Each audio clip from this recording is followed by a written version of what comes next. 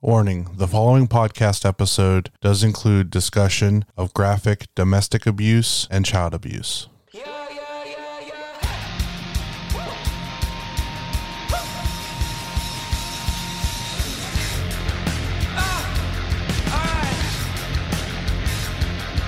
can't see what's not seen until you let go of what is seen. I'm talking about your money. Dalton, you're sick again. What's going on, man? The plague bringer. I think maybe like an upper respiratory infection, like / ear infection type deal. I don't know. I don't go to the doctor. Did they test you at work again? Make sure you didn't have double COVID? Fuck no, they didn't test me. I don't give a shit, man. But they just threw away your vape. Oh man. Oh god damn it. I was so fucking hot about that. Okay, so here's the way it goes. Yesterday was an inventory day, right? That means all the machines are down for everyone to count what we got in the warehouse, right? Make sure everything's accounted for. So while the supervisors do that, the workers are expected to clean up, right? Just, if you're leaning, you can be cleaning. Yeah, right? Time to lean, time to clean. Right. So I got to work and my vape was dead, right? So I'm like, I'll just charge it on the computer and I'll hide it behind like a computer tower. Nobody see it. I've done it a million times, right? So I go to charge it and I go off, grab a broom, start cleaning up and stuff. And it comes time for my break and I go back to get it before I go outside and it's missing. I'm like, what the fuck? Okay, this is fucking weird. So I'm like going around to people I trust and asking them like, hey, have you seen my vape anywhere? And they're like, no, I haven't seen it. And I finally got to one person and they were like, go talk to I saw her cleaning behind that computer. And I was like, oh no, man. For the audience, she's probably in her 50s, an old Brazilian woman who speaks very broken English, right? And I go up to her, I'm like, she has this very high-pitched voice. It's adorable. I go, hey, have you seen like a white little vape thing? She goes, oh, that? And I'm like, yeah. She like does this little hand motion to her face.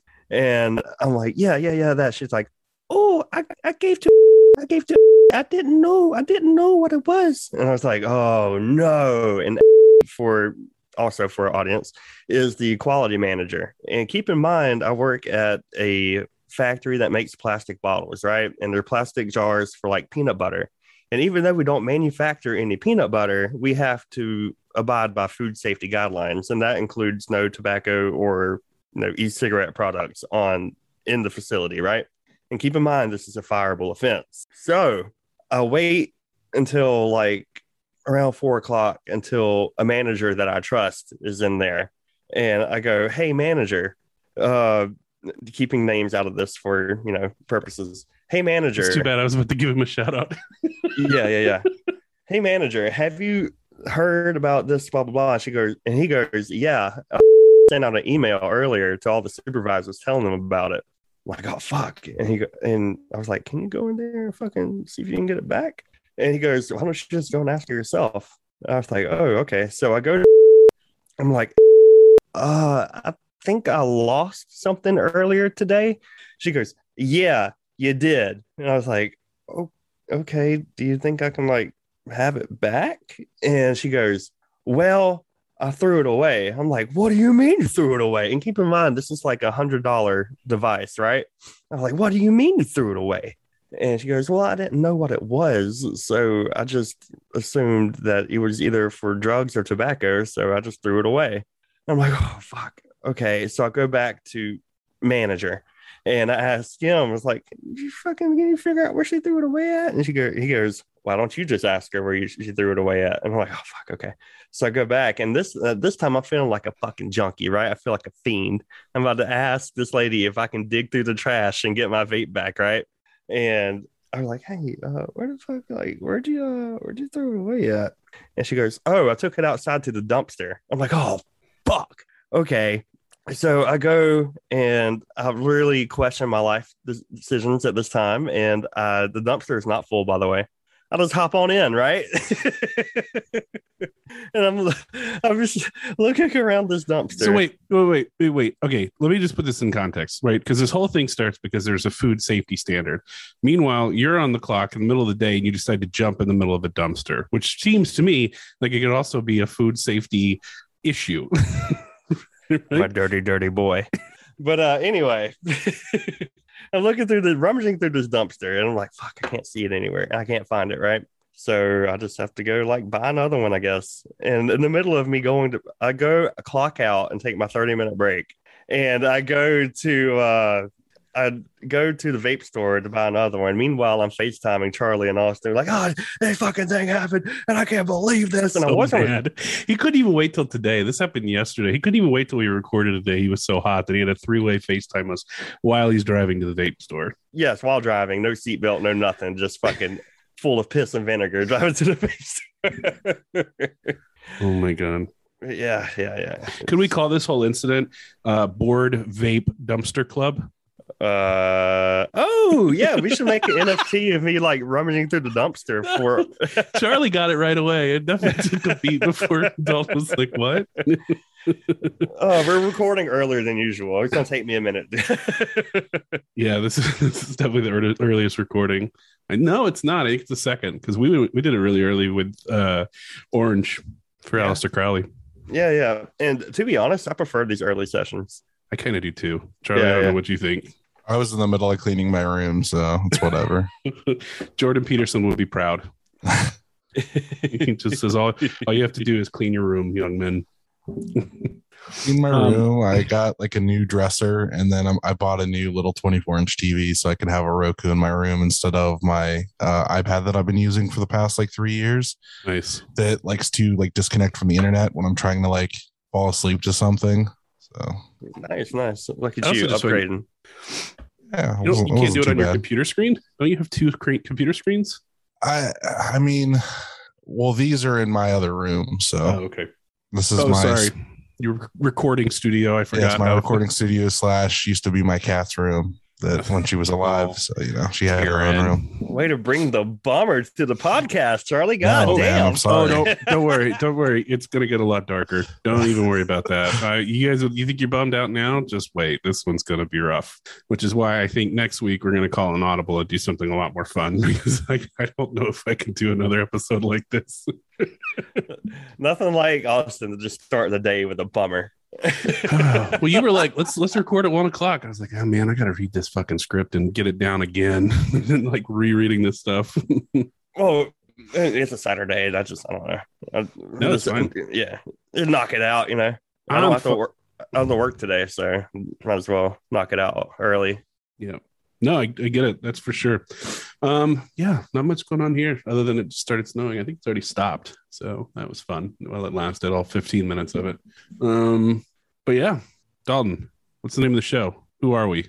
We're If You Catch My Grift. We're a podcast about con men, charlatans, and grifters. The intro changes every week. Have you noticed that? My name is Dalton, and I'm joined by the man laughing at me. His name is Austin, and producer Charlie. Say hi, Charlie. Hi. There we are. This is one of us works off of a script, the other one doesn't, and I think it should be pretty obvious which one it is. I feel like just go off the cuff, genuine. I bring a layer of genuineness to the podcast. Well, Charlie's gonna have to like edit out that pause when I said, "Hey, what's the name of the podcast?" And you just sat there and looked at me like I hit your mom in the face. I've had a lot of concussions and I've done a lot of drugs. My brain is like 95% mashed potatoes at this point. You got to bear with me a little bit. The other 5% is Georgia Public Schools. Exactly. Oh man. So I guess we'll just get into it unless there's anything else you want to talk about before we kick this thing off. Let's get to the hate. So we're going to talk about an angry, greedy, selfish, abusive man and his twisted vision of the world. Today, we're going to talk about vision of the Lord. Well, that too. Today we're going to talk about the Westboro Baptist Church, specifically the founder and patriarch of the Westboro Baptist Church, Fred motherfucking Phelps. You're goddamn right. We're talking about grifty priests. Back to the roots, baby. Back to square one. Back to where we need to be.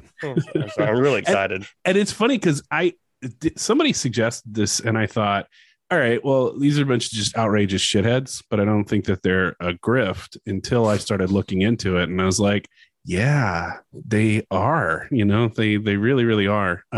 Especially Fred, though. I think he's kind of the ringleader of this whole thing. He's sort of, his whole existence is based on grifting. So I'm going to focus primarily on him. And then, towards the end, we'll get to the church itself. So he was born Fred Walton Phelps in Meridian, Mississippi. Whoa. Hold up. You forgot to ask a question.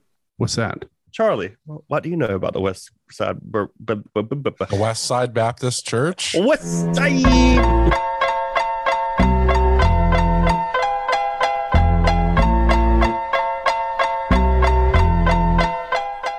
Charlie, what do you know about Westboro Baptist Church? That they hate soldiers and gay people, and they like to protest a lot. Don't forget the Jews. It always comes back to the Jews. And the Catholics. You could throw them in there too. Everyone, basically. Really everyone. Oh, and they like to sue, though. Just so you know, if you try to sue us, none of us have any money, so good luck fucking getting anything out of us. Well, also my sources are pretty tight on this one, so I feel pretty good about what we. I file my taxes next month, so if you want to sue me, ain't got shit. You want action figures? You can have some action figures. That's what my money's invested in right now. Yeah, but X-Men are gay and they're mine, so they're not going to want any of that. God hates X-Men. God hates X-Men. God hates mutants. Yeah, that was like the whole thing. Absolutely. Oh yeah, you're right. Yeah. Dalton, what do you know about Westboro Baptist Church? I've actually had a first-hand encounter with the Westboro Baptist Church. When I was living in Omaha, Nebraska, I went to a Warped Tour that was in Kansas City, Missouri, right? And there's this band, I hate them, they're the worst. They're called Attila. And they're, think like trap rap, but metal, right? That doesn't sound good at all. I mean, it's okay. It's a niche of a niche, but it is what it is. So before Warped Tour, Attila called out the Westboro Baptist Church basically about like all their hateful shit. And they even made a shirt that said, fuck the Westboro Baptist Church. They didn't like that too much. So whenever Warped Tour came through Kansas City, they were there to protest. And they were there with their God hates F word signs. And, it was a nuisance. And it was weird. And I didn't like it. But the thing that was cool about it was just like the fearlessness of like the attendees of Warped Tour, right? Because you have like girls go over there and like kissing in front of them, trying to piss them off. And then you have guys going over there and kissing in front of them, trying to piss them off. And it's real cool to see, like, I don't want to say like the scene community coming together and like, just throwing a big fuck you to them. Yeah, they're pretty easy to hate too as a group. How long ago was that? What year was that? Fuck, man. I want to say like 5 years. No, me and Vic were married 5 years ago. Probably 7 or 8 years ago. Okay. So there was a chance that it sounds like Fred Phelps was already dead by then because he died in 2014. Okay. So then this is just the what remains of the church now. And that makes sense because you were in Missouri, you were in Kansas City, and they're based out of Topeka, Kansas. So it's not a very far ride for them to go and protest. And that seems to be a theme of their newer stuff. And I kind of feel like everybody at this point who doesn't have their head in the ground knows who the church is and knows about the picketing. So this, and I'll just come up front with it, we're not going to really talk a ton about the picketing. We're going to talk about all the other stuff that I thought was actually more interesting and that people don't really, you don't hear about as often. So this is like everything that kind of leads up to the picketing. Gotcha. Oh, I also know Anonymous, like doxed them and like did all kinds of great shit, like taking down their website, making their fax machines run until all the ink was out, all that kind of fun stuff. I fucking love them. Yeah, we'll talk about that for sure. They're part of the story towards the end. Nice. All right, so let's start at the beginning. The man was born Fred Walton Phelps. He was from Meridian, Mississippi. So we're back in Mississippi, the DiBiase's stomping ground. On November Mississippi. For real. Mississippi. I got nothing for that state. I don't think I even have family there anymore. So just bye. But at least it's not Florida this time, Dalton. Right. Yeah. On November 13, 1929. So he is a Depression baby. His dad, there's not a lot about his childhood that's all that significant. His mom died when he was really young, and he was raised by an aunt. But his dad worked as a bull for Southern Railroad. Y'all know what that term is? Have you ever heard of that? No.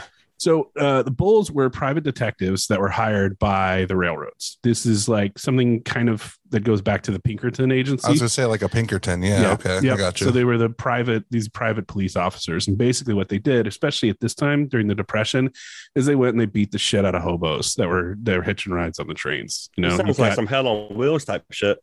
Yeah. Nobody seen that show? Mm-hmm. No, but I know what it's about. Okay. I've watched it all. Yeah, they basically got on there, and the problem was that you had all these people that suddenly lost their jobs, right? And there wasn't any work where they were, so they had to travel to go find work, and those were considered hobos, and so they would jump on these trains. The bulls or the secure private detectives, whatever you want to call them, would catch them, beat the shit out of them. Sometimes they were killed. There was a lot of hobos killed, like hundreds and hundreds every year by this private security force. I just want to know how they get all their belongings in that little bandana on a stick. So he actually, Charlie, it's the bare necessities. Oh God, we just turned into a Disney adult podcast. When I think of hobos, I think of Christopher Lloyd's hobo from the Dennis the Menace movie. He used to scare the shit out of me. You guys remember that? I don't now that I really don't. I've seen that movie though. I haven't. It's fucking scary. Now I was gonna say that I always thought like scary, weird old men was the guy from Home Alone, the next door neighbor. Oh yeah, he ended up being a sweetheart. But he ended with up being the a sweetheart. Yeah. Anyway, so according to Fred himself, he had said that his father oftentimes came home with blood all over him. So I think that's don't worry, kids, it's not my blood. that's like coming home to the Leatherface every night. Hobo blood. This is the blood of a tramp. It's not really that funny, but it's sort of funny. So I feel like that's slightly traumatic. But the other thing that was really big about Fred's dad was he had a really hot temper. According to Jack Webb, who's 81, who knew the elder Phelps, he said that if he got mad, talking about Fred's dad, he was mad all over. He was ready to fight real quick. He was mad. That doesn't sound any familiar at all. And in this way, this is the only way that Dalton and Fred Phelps are similar at all. Like anything, they're quick to fight. Fred actually seemed to inherit all of his father's nastiest traits. So he was, as a kid, he was all set on going to West Point and joining the military. Until after his high school graduation, he and a friend attended a local Methodist revival, and Phelps received the call. I feel like we hear this about every single preacher we've ever covered on this show. Receive the touch of the Lord. So he got, when he was 17, he was ordained as a Baptist minister. So he started, this is like a baby preacher. Wow. And the rest of that summer, he spent trying to convert Mormons to Christianity. This dude didn't have a fucking chance. This dude did not have a chance. And he didn't do well. He had that. So he enrolled in study, decided to forget West Point. He didn't want to go in the army. He wanted to go in the ministry. He enrolled instead at Bob Jones University. Any of y'all heard of Bob Jones? No. All right. So sounds familiar. Yeah, it's a really famous Bible college in South Carolina. Fred only lasted about a year, and he dropped out because he said everybody at the school was racist, and he wasn't wrong. South Carolina, right. What do you expect? Yeah. So Bob Jones University didn't admit black students until 1971. God damn. And even then, they only admitted black students if they were married. Why is that a prerequisite? Because I don't know, they didn't want single black people enrolling into this Christian college. So they said in 1975 they began admitting non-married black students, but continued to deny admission to any students in interracial marriages. What? That's 1975. That is 6 years before I was born. They were still saying you can't be in an interracial marriage and be admitted to this college. I mean, I see it. I mean, down here, like fucking as far back as when I was in high school, you still had people discriminating against that. So it's fucking shit is bad, wild. But yeah, that shit is wild. So that school, just to kind of go on a little bit of a veer off the path for Bob Jones, they lost their tax exempt status in 1975, and it wasn't until the year 2000 that they began to admit students in interracial relationships. 2000? Yeah, the year 2000. Good God. This is a racist ass school. It took them until 2017 to get their tax exempt status back. Well, at that point, why would a black or brown person want to enroll? Like, this history. Yeah, I think that's the point, right? If you obviously don't feel welcome at the school, so more black students won't apply, right? So that's in its own nature. It's working. Yeah, I guess to do what they want to do. Yeah. After he left Bob Jones, back to Fred Phelps, he floated around a couple other Christian colleges, never lasting very long. And then he eventually wound up in California at this place called John Muir College in Pasadena. And he was a bit of a radical. He went on this tear while he was there as a student about necking and petting, just to give you terms of the time. He said nothing about soaking, though. Oh God! I had to smarten Austin up on what soaking was. Yeah, I didn't know what that was. Thanks, Ed.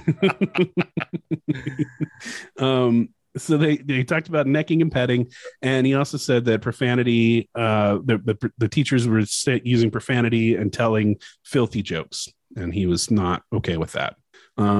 Time magazine caught wind of Phelps and his little mini crusade on the campus, and they wrote a story on him in the June 11th, 1951 edition. And so this legitimized what he was doing. So he's like running around going, "See, I'm at Time magazine.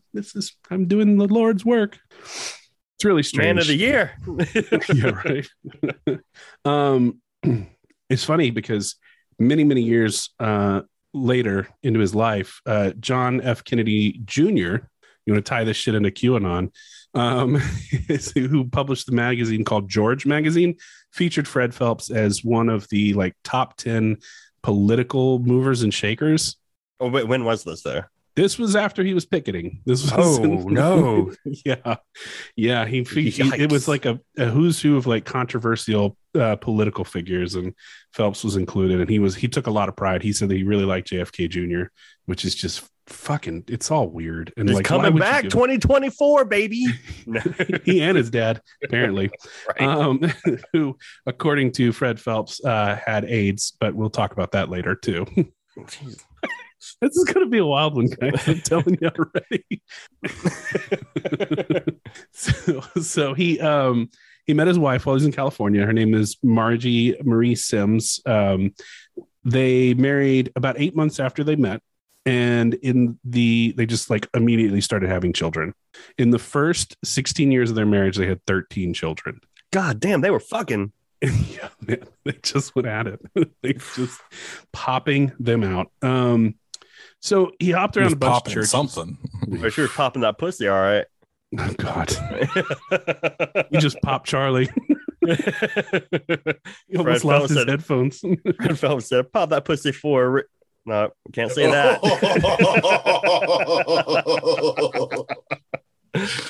I thought I was going to be the reason this was going to run long. I was worried. So he hopped around, not popped around. He hopped around a bunch of churches, which is pretty common, in these evangelical circles. They just go church to church to church until they find a full-time job. He eventually was asked to take a job in Topeka, Kansas at Eastside Baptist Church as an associate pastor. And this is in 1954. So it's not West Side. Not West Side. It's East Side. That's where he started. He went east to west.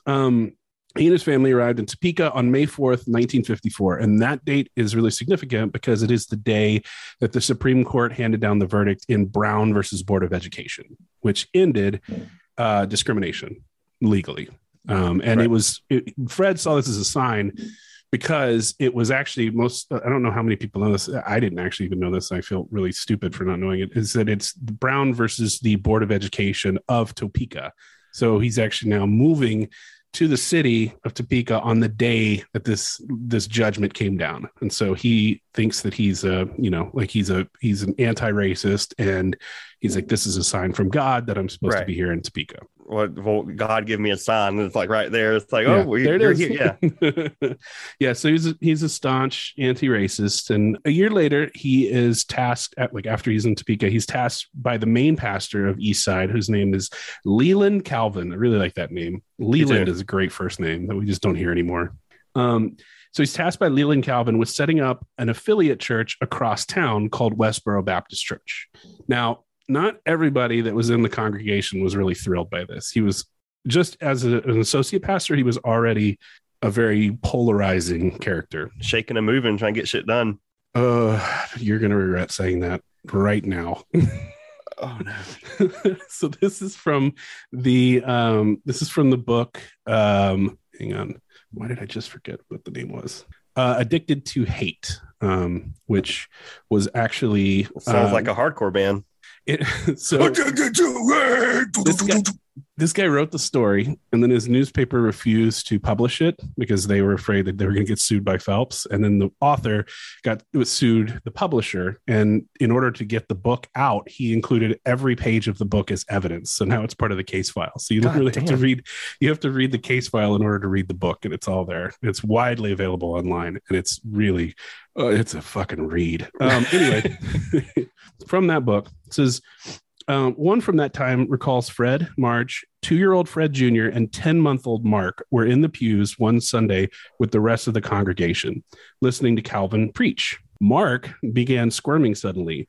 To the appalled amazement of his fellow worshipers nearby, the junior pastor repeatedly slapped the infant across the face with an open palm and backhand, snapping Mark's tiny head to and fro. That's disgusting. Yep. Maybe we should put a content warning before that, but I think we should. Afterwards, several of the men in the congregation confronted Fred and told him never to do that again. Mark Phelps laughs to hear the story relayed, and in quotes, it says, my mom once told me proudly, as if she'd effected a big change in his behavior, that my father had beaten my older brother when he was only 5 months old. She said she'd argued with him about it and that he'd agreed to hold off beating the kids until they were at least a year old. And then another quote, Phelps was wrapped pretty tight even back then, recalls an old member of Eastside. He was very severe with his children, and a lot of people didn't care for him, but we all thought he was a man of God. Oh man, that makes me want to cry. I hate that so much. Makes my skin crawl. So he was not the most well-liked person in that church, but nevertheless, they gave him this new place to open up because they thought, hey, he's good on the gospel. He's a good preacher. He beats the fuck out of his children, but hey, he's a man of God. Yep. Yeah, that's going to get worse. Nevertheless, 50 congregants from Eastside volunteered to attend Westboro to kind of get the new church off of its feet, right? Because he didn't have anybody. So they're like, hey, these 50 will come over and they'll attend church until you start getting more people coming, and you have to grow your congregation, organically. But almost immediately there was a falling out between Phelps and Calvin. I mean, just like right away, the two started going at it. And this is another quote. It said, I don't know if there were ever a man that was more strict than Leland Calvin.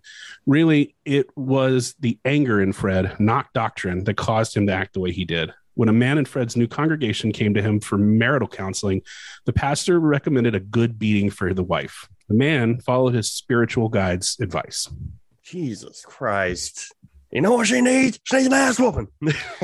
Well, he puts it a different way, which he thinks is very clever. So the man, the guy who beat his wife, went to jail. He called Pastor Phelps up to ask for bail money. Phelps obliged, but seeing one of his followers in jail for doing something that he said to do, it didn't deter him from spreading his message. The following Sunday, Phelps preached that a good left hook makes for a right fine wife.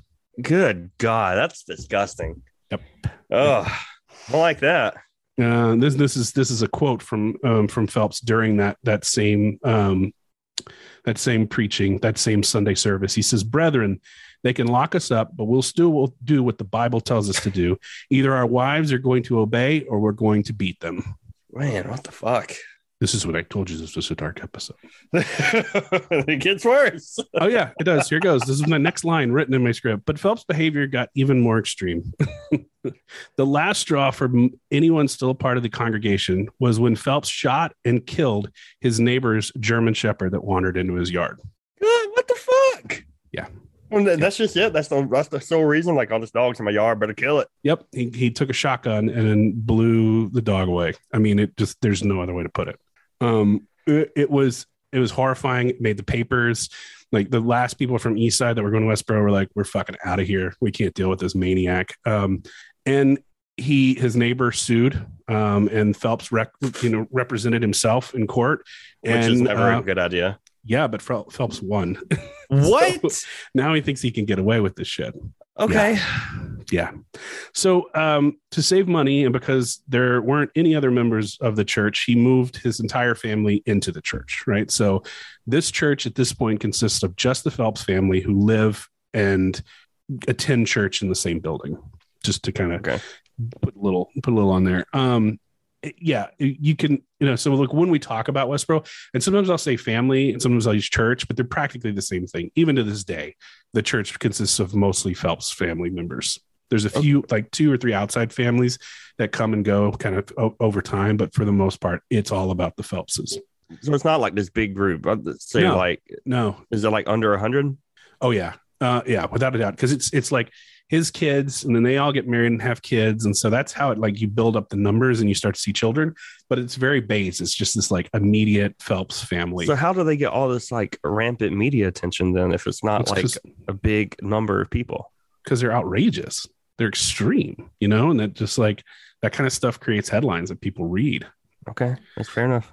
All right. So another content warning. We're about to go deeper into this shit, and then we're going to get out as quick as I can. But I think it's worth noting how, like, what this house was like and what growing up here was.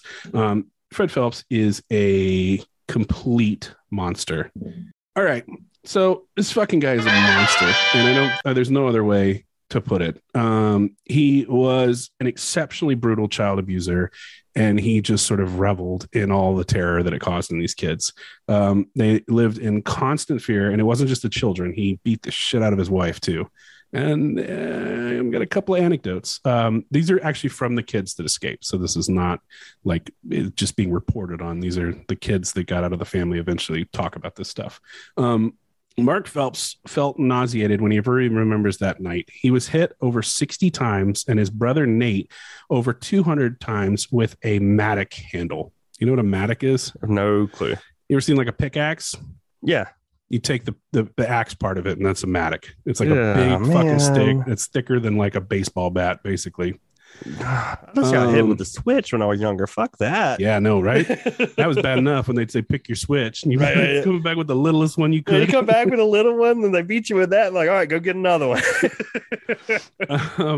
So Nate went into shock. Mark didn't. A boy who became a compulsive counter to handle the stress. Mark counted every stroke. He and Nate's. While his father screamed obscenities and his brother screamed in pain. Every 20 strokes, their mother wiped off their faces in the tub. Nate passed out anyway. That was Christmas Day. Christ. Yeah. That's awful. It's awful. Terrible. Like, and mind you that like Phelps is a big dude. He's 6'3". He was a pretty promising amateur boxer early in his life. Like, this is a big, strong man beating the shit out of these kids with a big stick. There's got to be some sort of like inferiority complex, right? Like, you feel like big and tough beating the shit out of these kids. I don't know what it is. I can't even. It was hard for me to wrap my head around. Either that or he's just a fucking psychopath. I think I actually think it's that. I think he's a psychopath. For some of the younger children, what he would do is he would hold them up by the wrists and march them around the house, kneeing them in the stomach or sometimes the genitals as they screamed in pain. This went on for just years and years and years. There's a lot. I mean, he'd punch, he'd kick, kids when they were down. And this is again from, I believe this is from Mark. He said, and remember, whenever my father was beating us, or if we were tearing up, or if he was tearing up a room, the violence might only last a few minutes, but he would keep up his tirade for hours on end. I'm not exaggerating. My father would literally scream, not talk, scream of consciousness, nonstop insults at us for hours. His mouth was, for all the years I knew him, the most foul, vulgar, cursing mouth you've ever heard. There's nothing he wouldn't say, including cursing God openly. I watched him one day stand at the back of the church auditorium just outside the kitchen door and literally jump up and down and scream curses at the top of his lungs like a grown-up 2-year-old man. Oh, fucking what a monster. I know. And there was a stream that I was going to have you read on the air. I changed my mind because it's just nothing but vulgarity. And it's just this example of like how he would just start screaming these horrible things. Yeah, I keep wanting to like iterate further, like my disgust, but I don't even have words. I know. Like, these are children. It just, yeah. And I mean, like, can you imagine living under this guy's roof? Like he apparently slept most of the day, but there was that time every time that he woke up and they would say, the kids would say, oh no, daddy woke up, and they would just try to stay out of his way. Like, yeah, it's nonstop. So truly demonic stuff. And again, this all comes from the children who grew up. But now we're going to move on. So we're done with that. Now he's got a home and a church complete with a flock that would never leave him, right? Which I think is his ultimate goal, right? He's got this captive family / church / wants to trap them. Yeah, absolutely. But this would also present Phelps with a problem. With no one attending his church, he had no income. And now we're going to start talking about some grifts. Okay. All right. I'm in. All right. So for the next 5 years, Phelps went door to door as a salesman. He first started selling vacuums. Later on, it was baby carriages. Ooh, did he do the cool little trick where like you put somebody in a garbage bag and you put the vacuum on it and it gets like airtight? I have never heard that. That sounds like a really easy way to kill somebody. No, like all right. I was younger. A vacuum salesman came to my grandma's house and like, you know, he was showing off the vacuum and stuff. And then like he looked at me, it's like, you get in this bag. And I was like, okay. And like my head was out of it. Like my whole body wasn't in it. And he hooked like there's a port on the bag and he'll hook the vacuum cleaner up to it. It'll just get like real airtight. And he was like, all right, try to get out of it. And I'd be like, and I couldn't get out of it. And it was like one of the selling points. So like, look how strong this vacuum cleaner is. This fucking 8-year-old child can't even get out of it. But I remember my parents buying a vacuum from a door-to-door salesman, and it was great at first, but it did not last long. I remember that pretty thoroughly. I think they were vacuum up Christmas tree needles, and it just jammed up and was never able to be fixed. If I remember it right, which I probably don't. So, vacuums, then baby carriages, then insurance. But his sales career wasn't exactly on the up and up. In one case, Fred Phelps versus Erastus Lewis, which resulted in a district court in 1961, Phelps was accused by Lewis and his wife of tricking them with lies. When they thought they were signing a note vouching for the good credit of another couple, they were actually buying a baby stroller for a baby they didn't have. What a con man. For a baby they didn't even have. So when this baby carriage like shows up, they're like, what the fuck? What is this? Yeah, that's when they sued. Like, what the fuck? The Lewises, just so you know, were an uneducated black couple. Keep that in mind. He knows the victims. Yeah, gotcha. Just keep that in mind whenever he starts talking about how he's a civil rights, crusader. He also, and again, this is all before he was a lawyer, he sued nearly every person he did business with during that period. And in total, between 1958 and 1964, he filed 14 lawsuits against his employers, his customers, Leaford Calvin, the Baptist minister who had given him the new church, the radio station KTOP, because Phelps had paid to broadcast for 15 minutes each Sunday morning, but then had his show terminated as it was too inflammatory. Imagine that. In 15 minutes, huh? 15 minutes. And he got so much in 15 minutes that they were like, we can't put this lunatic on air. Stouffer Communications, former friends, and public officials. So he is very litigious very early on and is just going out there fighting his own fights in the court as a citizen, not as a lawyer. I would like to just put a blanket allegedly all over this podcast. Oh no, those are imagined. Those are, you can find the court records for those. Okay. So, that's a safe report there. So now let's talk about Fred Phelps once he becomes a lawyer, because this is a big part of his whole story. Okay. So 1964, Phelps enrolled at law school at Washburn University. His inspiration, in his own words, was, and this is quote, "I was raised in Mississippi. I knew it was wrong the way those black people were treated. I instinctively knew it was against the word of God." Meanwhile, he's ripping off black people by selling them baby carriages for babies they don't have. But I digress. See, the Lord works in mysterious ways, Austin. Yeah. Well, so he almost wasn't a lawyer, though, because after graduation, he ran into some trouble. In order to be admitted to the bar, you had to find a judge who was willing to swear to your good character. And at this point, because he launched so many raving, idiot lawsuits against people, pretty much every judge in Kansas knew who he was and was like, absolutely not. Like, we're not vouching for this fucking lunatic. See, that's weird, because anytime I've been admitted to a bar, I just have to pay the cover fee. Charlie is not impressed. So yeah, they'd all encountered him. They're like, we're absolutely not. This guy does not deserve to be a lawyer, so we're going to block it.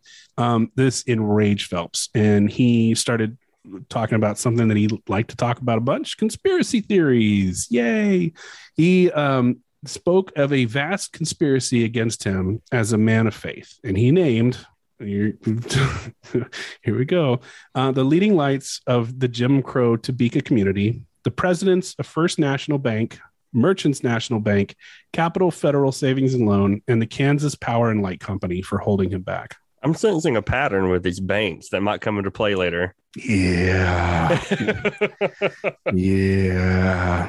When I saw that, I was like, oh, fuck, man. Why is everybody that we talk about, like, it always comes back to the Jew. Like, we almost need like a soundboard with a button every time somebody starts getting anti-Semitic on this fucking show, and just here we go again. I'm working on one, trust me. So he eventually scraped enough testimonies together from various community figures, and he allegedly also had a letter from President Harry S. Truman. Not sure if that's real or not, but he was finally admitted to the bar. I should also mention that on top of all of this that's going on right now, while he's in law school, while he's in school, he became addicted to amphetamines and barbiturates. Nice. Okay. So this psychopath is now a drug addict. Yeah. So he was crackhead preacher. Well, yeah. So he was using amphetamines to wake up every morning and barbiturates to go to bed. That was the cycle. And his wife would send one of the kids out to the pharmacist to go pick it up for him. And they call it allergy meds. Could you imagine sending your like, all right, kids, time to go get dad's amphetamines? Yeah. She gave him his wife Margie to give one of the kids, I think it was Mark, $20 and send him to pharmacy to get dad's allergy meds. $20 for speed, man. That needs to come back. I know, right? So the questionable legal behavior started almost right away. He had been hired to represent a woman seeking a divorce in March of 1965, and before firing him as her, doesn't he hate divorces? Isn't that one of his things? I don't think he cares. I mean, well, yes. So, but he also thinks that everybody that's not in his church is going to hell. So he's more than willing to take their money. Gotcha. Okay. Which is kind of, a bit of a hypocritical standpoint. Imagine that. Right. Who could have seen that coming? So before firing him as her attorney, a month after she hired him, the woman had paid the pastor $1,000 of the $2,500 fee he was charging her. $2,500. That's a lot of money. In 1965, that was a lot of money. Yeah. Phelps had filed an attorney's lien for the balance of the unpaid bill, but Shawnee County District Court judge had ruled Phelps' services weren't worth more than the $1,000 that were already paid by the woman and disavowed the $1,500 lien. So the judge was like, you don't deserve more than $1,000. He didn't do right. Didn't do anything. He got fired. So as a result, Phelps filed a lawsuit against the woman in the same court seeking the $1,500. Wow. This dude just won't give it up. Mm-mm.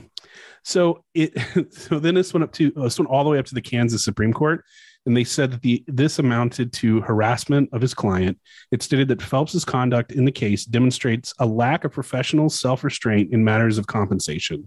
Assistant Attorney General Richard Seaton would later observe that Phelps had shown a pattern of conduct illustrating, in quotes, an uncontrollable appetite for money, especially the money of his client. There's Mr. Krabs on speed, like money. Yeah, exactly. Yeah, this is a grift. I mean, this is an absolute grift. You're ripping off your clients. Of course. Yeah.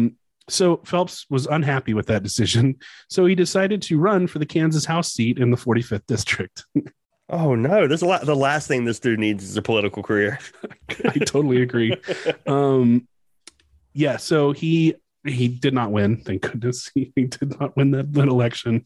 But he kept these lawsuits going. So he sued Kentucky Fried Chicken for $60,000 when one of his female clients claimed that she discovered a bug in her bread roll. I refuse to hear any KFC slander. The nectar of the gods. There's 11 herbs and spices. Oh my God. So he also sued a restaurant owned by Harkey's, and there must be a local chain, for $30,000 because that same woman claimed to have dined there and found a bone in her barbecue. This woman has to know him somehow. It was like, listen, I'm gonna slide you this $15,000. It's weird because they only list her as the woman, like there's no name there. A woman. His client, this woman, a woman, admitted that she hadn't eaten either the bug or the bone and that she'd sought no medical treatment. Yet she claimed personal damages totaling $10,000 and punitive damages of $80,000. No, just ask for another like fucking chicken or another roll. Like you don't but need you see that. What he's doing, right? Yeah, fucking he's trying to collect money in the like least inventive ways possible. Yeah. Yep. KFC settled out of court for $600. Oh, man. Harkey's likewise for $1,000. And in a third case, Fred sued Denny's restaurant for $110,000. He claimed slander against his client when the man was accused of palming a dollar bill lying beside the register. The restaurant settled out of court for $750. Like they just want to they just don't want the trouble of having to go to court. That's all this company. Yeah, that's it. And he knows that. So he's going to small amounts. Like this is not a lot of money that he's getting out of these settlements. It's like, no, but he knows that the claim is ridiculous. And if it goes to court, he's not going to win. So any amount of money they offer, he's like, yes, fuck yeah, take it. Just feels like maybe negotiate a little bit and get a little bit more than, $600 from KFC. I don't think it's worth it though, because if you like, no, I want more KFC's, I'm like, fuck you, let's take it to court then, because you're not going to win. Yeah. Well, this was a pattern. His son, Mark, would later write that his father's strategy was to file frivolous lawsuits in the hopes that his targets would settle to avoid the expense of a trial. So it's exactly what you said. Right. Like this was a strategy. In 1968, the drug use caught up with Phelps and he overdosed on barbiturates. He would not wake up one morning and they had to call an ambulance and he ended up spending a week in the hospital, presumably in a coma, but I'm not 100% on that. Not a good look for the church, Fred. Nope. Well, but it's okay. Who else is going to his church other than his terrified children? Right. So it doesn't matter. Like he can do whatever he wants. Beat me again if I don't go. Yeah. So he got home. He was drug free and he wanted to get back to life. And he actually did kick drugs for the rest of his life. Like this was a problem. It was done. He moved on. Now this reminds me of Dalton. Straight edge Fred Phelps. So once he got home, he went on a water only fast and he dropped from 265 pounds to 135 pounds in 47 days. You can do it. No, man, it was horrible. Apparently he was like, about 3 years ago, I went from, keep in mind, I was horribly depressed and it was a bad time of my life. About 3 years ago, I went from 205 to 185 in 3 weeks. So you can do it. This is double that time. And he went from 265 to 135. That's 130 pounds. Yeah, man. That's just don't eat food and work out like a maniac. He didn't work out. He just didn't eat food. So he would eventually work his way back up to about 185 pounds and he took up running. And of course, like most of his activities, he included the children on his newfound passion. He drove all of the children aged from 5 to 16 to the high school track and told them to run or get a beating. Run, boy. Yeah, so they were I'm forced not to laughing run. let me just clarify to the audience. I'm not laughing at these children being horribly abused. Laughing is my coping mechanism. So when you hear me laugh, don't think I'm finding enjoyment in these children getting horribly abused. Yes, and they are horribly abused. They were forced to run 5 miles a day, regardless of the weather, every day except Sunday. And eventually it was increased to 10 miles a day. Fuck So that, dude. You're telling your 5-year-old kid to go run 10 miles a day or get beat. That's how old my kid is. I know. There isn't a fucking chance I'm Well, that's what it is. They don't understand. No, they don't. He eventually would increase that even further, and they would run a marathon every Saturday, which is, how long is a marathon? It's like 30 something miles. 26 miles. 26 miles. Okay. Yep. So he's got these kids, he's running them. He also designs like diet programs for them. And if they have gained any weight, he beat the shit out of them. So they were like using X-Lax and throwing up before they got weighed every day. That's not healthy at all. No, it's not healthy at all. Dude. So he also at this time came up with a surefire way to make some money, right? What would you do? You would put your children to work selling candy for the church. What is this little chocolate bars that they sell at school? World's finest chocolate. They didn't get into specific what it was, but they said that it was like 100 to 200% markup on the chocolate, and these kids would go door to door selling for the church. And at first, the kids were paid a commission, so they had some motivation. Mm-hmm. But at a certain point, Phelps was like, "Fuck no, give me all." I'm just going to beat the piss out of you if you don't give me the money. Yep, right? Pretty much. He also and then at that point, he also put up quotas. So if you didn't come home, if you hadn't sold and met your quota, you got a beating. That's tough. Yep. Severe beatings. So the kids hit the streets, and at first everything was fine, but after a while, people caught wise to the scheme, and it was harder and harder to sell the candy to people, right? Because Topeka is only so big. These kids are on foot.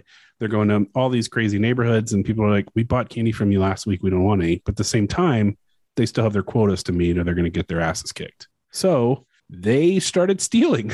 Oh man.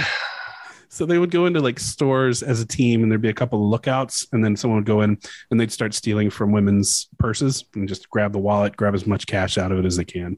And meanwhile, I will also say that the cops do catch wise to this, and they come and talk to Phelps, and he denies it all and then threatens to sue. And then it's just this whole ugly ordeal. And it gets to the point where most people just don't want anything to do with him because he's absolutely psychotic. And they would like rather just leave him alone than to kind of poke the bear and have all if we that don't trouble. Let him do this thing, he's gonna sue us. So what choice do you have? Right. Or he's gonna hand out pamphlets all over town about us or accuse us of doing things. And we'll talk about that in a little while. That's one of his tactics that he does. So it's just like they just kind of go, I mean, like everybody knows that he's beating his kids. The teachers are telling the police, and the police just aren't really doing anything because it just seems like it's too much trouble. Because the justice system in America is broken and has been broken for a long time. Yeah. Yep. But he made a shitload of money selling this candy. Between 1968 and 1975, so that's 7 years, they brought in an estimated $317,000. Woo, that's a lot of chocolate. Man, that's a hell of a grift right there. God damn. There's a child crime ring going and stealing money from women's purses. Yeah, exactly. He's like, go out. It's very much like a very problematic Charles Dickens character named Fagin, who had all these orphans who could go around the city stealing for him. But there's some issues with that character. But I was going to say, so this is very much of Fred Phelps's nature. He hadn't been paying his wholesalers for the candy he was selling and got sued by two of the companies. The church was ordered to repay $5,760 in one case, and it settled another for $1,650. So he just doesn't give a fuck. This is a very man of the Lord, right? This is a very Christ-like individual that we're talking about here. He got into a couple other schemes around this time. The church began to solicit for piano donations, which is actually not uncommon thing. Right. But then he would turn around and sell them instead of using them in the church. As his boys got a little older, he told them that they needed to start up a lawn care service. So that was also something that they did. They'd go around. And that actually is a little bit more sustainable because you need your lawn mowed every 2 weeks or a week. They're actually whatever. providing a service now. Yeah, right. But they're also on the other end of that service is a horrible man ready to beat the shit out of his kids if they don't. Right. mow enough lawns. Yeah. Of course. Don't mow grass. You're going to get your ass whooped. Yep. So in 1969, the state suspended him from practicing law for 2 years for 7 counts of professional misconduct. Basically, all the judges and lawyers are like, this guy is breaking laws. He has no ethics when it comes to being a lawyer. This is not what we stand for. And I will just say, it takes a lot for lawyers to turn on lawyers. Like, this is why disbarments are so uncommon, because they just don't want to turn on each other. Like, there's this sort of it is a little bit like the police fraternity, where it's like the lawyers kind of look out for each other, even though their whole profession is arguing against each other. It's a weird thing where they just like, they don't want to self-police. So the fact that this guy gets in courts, it's like they're looking at it like a game, like a baseball game. I'm trying to beat the other team, right? But they also think there's some like weird self-righteousness about lawyers, and they think that this profession is like the greatest thing that was ever delivered unto mankind, and it's sort of this elevated, and it's a sacred thing. I don't know, it's a weird lawyer thing. So in 1969 they suspended him. After the suspension was handed down, he decided to run for district attorney. He's like, well, fuck you, I'm going to be the DA. He was the sole Democrat on the ticket, so he breezed through the primaries. However, the DA was required to have practiced law in the county for 5 years prior to holding office. And since Phelps was suspended from practicing law, he was disqualified from running. There we go. Yep. Good job. Yep. Didn't seem to concern him because he was making a shitload of money on his children. And, it was more than enough to support the family and the church on the backs of his tiny army of children. How old are the kids at this point? Well, when he started it, they went anywhere from 5 to 16. And so this went on for about 6 years. So whenever the kids turn adults, they peace out, right? You would hope so. That's not always true. Oh, man. I mean, this is a guy who since day one has treated his children as property. And now he's using them to make money, right? And they don't know anything else. They're completely isolated. Even though they go to public schools, they're captive, and he's brainwashing them. He's like this physical and emotional abuse to just make these kids loyal to him, and they'll do whatever he says. This is what love is. Yeah. As sick as that is. So as soon as he was able to practice law again, he was back to filing lawsuits. He filed, and this is the stupidest one, a $50 million class action lawsuit against Sears because there was a delay in shipping an air conditioner he'd put on layaway. Boy, man, how many times I've waited 3 weeks for my shit? Yep. So the settlement was reached for $126, which was $60 less than they'd actually put down on layaway.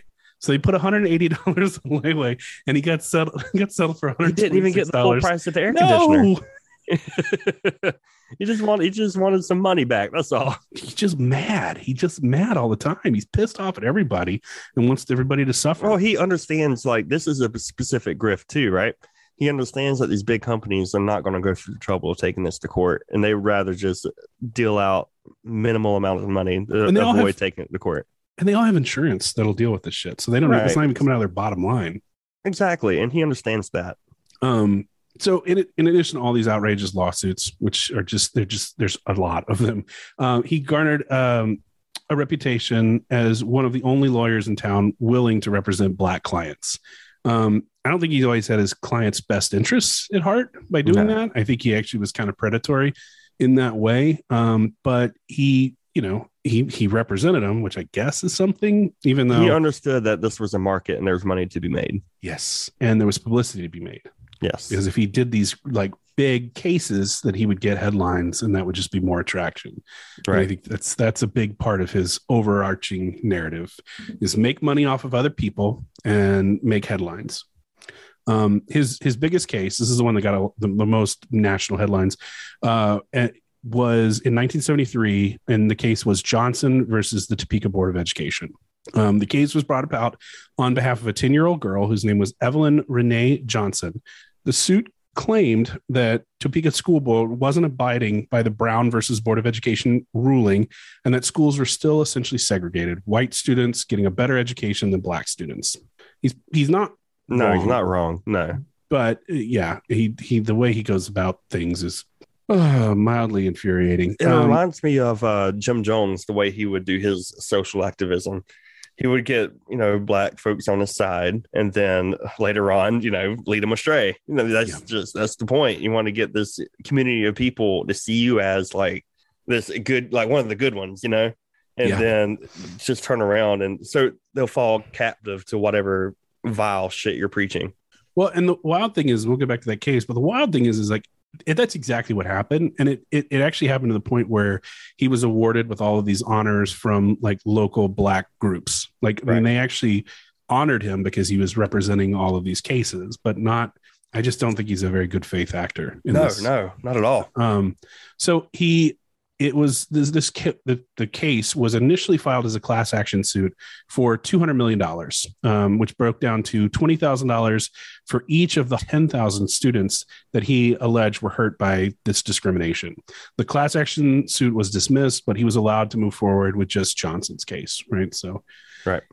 In the end, the Board of Education's insurance wound up settling the case while admitting to no wrongdoing to the tune of $19,500. This is a big win for him. No, it's a payday, but he doesn't win because they didn't admit wrongdoing. So the case has no merit. He's still being awarded $19,000 there. So, that's all he wants is the money. Right. Yep. And so $19,000 of the $19,500, $12,400 of it went to Phelps. So for him, that is a big win. It is. But in terms of him saying that he's this civil rights, fighter, this is not the case that you could build your career off of, right? Yeah, but the facts don't matter. He just wants right. He just wants the possible exposure. Right. And but the only reason I'm saying that is because this is something that his family reiterates over and over again, is that he was this civil rights maverick and, really just dismantled Jim Crow in Kansas. And it's just not true. Yeah, it's not true. Right. You're right. I agree with you, Austin. I know, but it was funny because it was one thing that you had said to me before we started recording. You're like, oh yeah, and he did some civil rights stuff, and that was like kind of the good thing. It wasn't even a good thing. It's good that he represented black clients, but that's really where it stops. Period. Yeah. That's all you got. Oh, I knew that before we went into it. Like I even said before we recorded that it's very Jim Jones-esque in the way that he did it. Yeah. Yep. So the next year after this case went through, Phelps would file a lawsuit that would end up getting him disbarred in Kansas. This is from the Topeka Capital Journal. The beginning of the end of Fred Phelps's law career came on November 8th, 1977, when the state filed a complaint seeking to have him disbarred. The state's case against Phelps centered on a lawsuit filed late in 1974 by Phelps against Caroline Brady, a court reporter in Shawnee County District Court. The lawsuit against Brady sought $2,000 in actual damages and $20,000 in punitive damages for alleged fraud and misrepresentation. Phelps alleged Brady had failed to have court transcripts ready when he wanted it. This petty fucking asshole that some court employee doesn't have your reports ready when you want them, so you sue him. Now, here's the twist. This is also from that same article. He sued over a clerical error. Yep. And he fucked up. Before filing the lawsuit, Phelps allegedly told Brady that, quote, he had wanted to sue her for a long time, according to court documents. During the suit, Phelps called Brady to the witness stand, had her declared a hostile witness, and cross-examined her for 3 or 4 days. Jesus Christ. That's torture. So you fucked up because this is someone that all the judges work with. This is like a coworker for all these judges. And he like targeted her. He sued her for doing her job, and then he put her on the stand for days at a time just to put her through the ringer. I'm sure the questions he asked were so just inappropriate, and that's what happened. Now, then they were like, "Okay, man, you're fucked. You turned and you went on. You turned on one of us, and now we're gonna get you." So he got disbarred in Kansas, and he was also suspended from practicing law in a federal court until 1982. So this is how the justice system internally should work. It doesn't always work like that. But believing that law and the church were the only things that mattered in life, Phelps encouraged all of his children to follow in his footsteps and go to law school. And most of them did. After all, the kids who didn't leave the church were so thoroughly brainwashed at this point from like years of abuse, they'd do anything to make their dad happy. I mean, this makes sense. This tracks why that happened. If I make daddy happy, he doesn't beat me. That's all I know. Right. You're just constantly in terror, even if it's a grown person. After his suspension, like immediately after his suspension was lifted, he filed the first lawsuit against his alma mater, Washburn University, because they denied admission to one of his children. Jesus, dude. Just the pettiness of this guy is so irritating. Unfucking real. His claim, Dalton, you might want to get a little distance from the mic. His claim was that they should have been given minority status because of all of the civil rights work Phelps had been doing for black folks in Kansas. What the fuck? So you're just you're black by fucking association? Is that what it is? Yeah. Ridiculous. It's just infuriating, this man. Suing for his black card. Yeah, right. He's suing for his N-word pass. I will. It's not part of the script, but there have been documented cases of him throwing around the N-word very freely. So again, civil rights trailblazer, calls people when he doesn't think reporters are listening to their face the N-word. So let's put that there. Anyway, this man sure does love his activism. Mm-hmm. So he yeah. Well, here you go. They get to say it. Look at all I've done for them. It's fucking terrible, man. That's just like, it's like a white savior complex, right? You think like, oh man, I've done all these good things for these black people. Why shouldn't I have this elevated status? It's like, I can't imagine he actually thinks that though. I think he just doesn't give a fuck. I really do. I think he's a nihilistic piece of shit. I do. That's what'll get us sued, but whatever. So he would go on and file 2 more suits against the school for 2 other children who weren't admitted. So he just didn't stop. Every time one of his kids couldn't get a law school, he sued him. Did it work? Nope. Okay. Fuck no, Dalton. None of his shit works. None of it works ever. Fuck no, it didn't work. Come on. No. Dude's a fucking bigger failure than that other guy we covered. Oh, yeah. Ed Mazinski. Yeah. Mazinski. This guy's a big fucking loser, too. Oh, he's a huge loser. It's important to realize that, too. Like when you see these, be like, your dad was a fucking loser and a failure at everything he did. I mean, how many times did you run for office already? Right. Since we've been talking. Right. And there's more to come. Spoiler. So in 1984, he sued Ronald Reagan for naming an ambassador to the Vatican, which is, in Phelps' opinion, was a violation of church and state. Well, I mean, he's not wrong. I mean, the Vatican is a city-state, so it does have its own, and like Italy recognizes it as its own entity. There might be a case there, but why is that your battle? Like, why is that what you want to fight about? It's because you don't like Catholics. That's why. Listen, if anybody wants to sue Reagan, I'm not going to argue with him. Okay, Reagan's a piece of shit. Awful. I mean, none of the presidents are any good. But anyway, anybody who wants that job, we should be really suspicious of. Except for Bernie. We love Bernie. Yeah, but he was not successful. He didn't want it enough. Isn't that what they say in sports talk? He didn't want it. The team that wanted it the most got the win. It's like, no, the team that played better got the win. I fucking hate when people talk that way. Well, she just wanted it more. No, that doesn't mean anything. I want $1 billion. The DNC fuck Bernie at every fucking turn. Don't let me get on this pedestal. Yeah, don't do it now. Don't do it now. All right. So in 1985, year after he tried to sue Ronald Reagan, there was a disciplinary complaint filed against Phelps, along with 5 of his kids and one of his daughter-in-laws. The complaint alleged that the Phelps clan, because that's what they are, engaged in conduct involving dishonesty, fraud, or misrepresentation, engaged in conduct that is prejudicial to the administration of justice, and knowingly making false statements of fact or law. So he was shit talking. Right. He was shit talking. He was pulling all kinds of shenanigans. He was very well known to talk shit about judges, make up stories about them, call them pedophiles, all this crazy shit. And they just finally were like, enough is enough. We're going to get you out of here. So I mentioned it earlier, but Fred Phelps had some wild ass conspiracy theories, which is why it doesn't surprise me that these judges are complaining about the shit he's been saying about them. Because one of them that he talked about a few times is this. He said that Truman Capote passed AIDS simultaneously to both Jackie Kennedy and Marilyn Monroe during a touch football game in the Rose Garden. Just leave the silence. What kind of touch football we playing here? It said when a gang tackle went awry, according to the facts, and we'll talk about its faxes, the CIA later killed both the president and Marilyn to keep them from infecting the country. And then Capote's own longevity that he didn't really talk about. He just said Capote gave both of them AIDS playing touch football, and then the CIA had to kill Kennedy and Monroe. We're getting real deep with these touches here in this football game. It's this it's ludicrous. It's the whole thing is just fucking. It's like, really?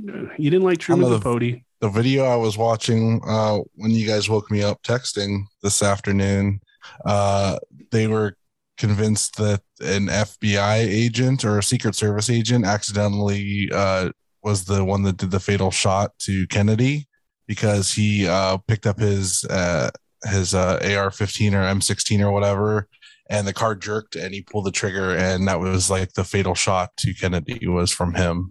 There are so and this many guy Kennedy. was crying on the interview over it. It was pretty wild. It was on Tubi. I don't know. It's in your brain now because you fell asleep watching that stuff. No, dude, it's so weird. Tubi pilled Charlie. Yeah, that's what it is. Like I was deep state last week with the apocalypse and NFTs, and there it is.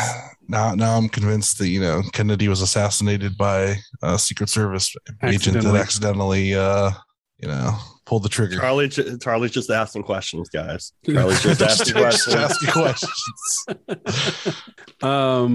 So he this disciplinary complaint would do it for him. He would continue filing federal lawsuits until he finally agreed in 1989 to give up his license as a result of that 1985 complaint. So he is no longer allowed to practice law in Kansas or in federal court. Small win for the good guys. Yeah. Yes. So by the end of his law career, he had filed almost 400 suits. It didn't seem... That is an insane number, by the way. I don't want that to go over anybody's head. That's a ridiculous number. It's insane. It's truly insane. So now you would think that he'd be worried because this is, as one of his revenue streams, is over with. But don't worry, dear listener, because he's invented another one, and we're basically grifting on his children again. Now that his children were grown, they were required to tithe 30% of their income to him and the church. Also a ridiculous amount of money. That's insane. I mean, like in most mainstream churches, it's 10%. 10%. 30% is insane. Well, 10% is also insane. Yeah. But if that's my personal opinion. Tax the churches.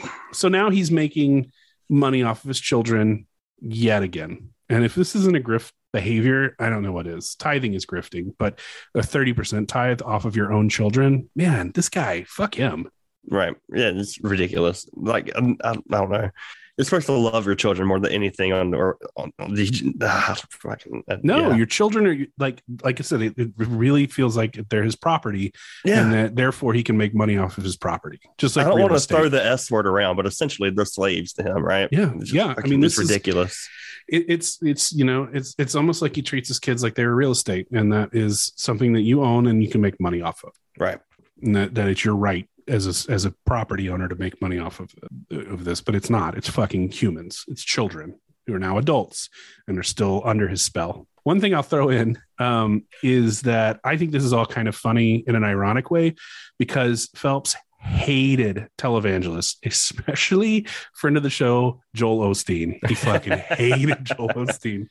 And in his own words, this is a quote from Fred Phelps.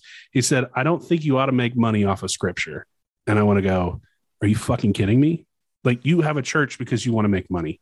Right. That's it. You have children because you want to have money. 13 children because you wanted to make money, and you knew someone were probably going to leave. So you were like, let me just have enough that I could hedge my bets. Right. And that's what he did. So hypocrite, I would say. You can also very easily put that into to label onto him. So not all of the kids stuck around. Right. In total, 4 of the Phelps children left the church, and they all left pretty early on.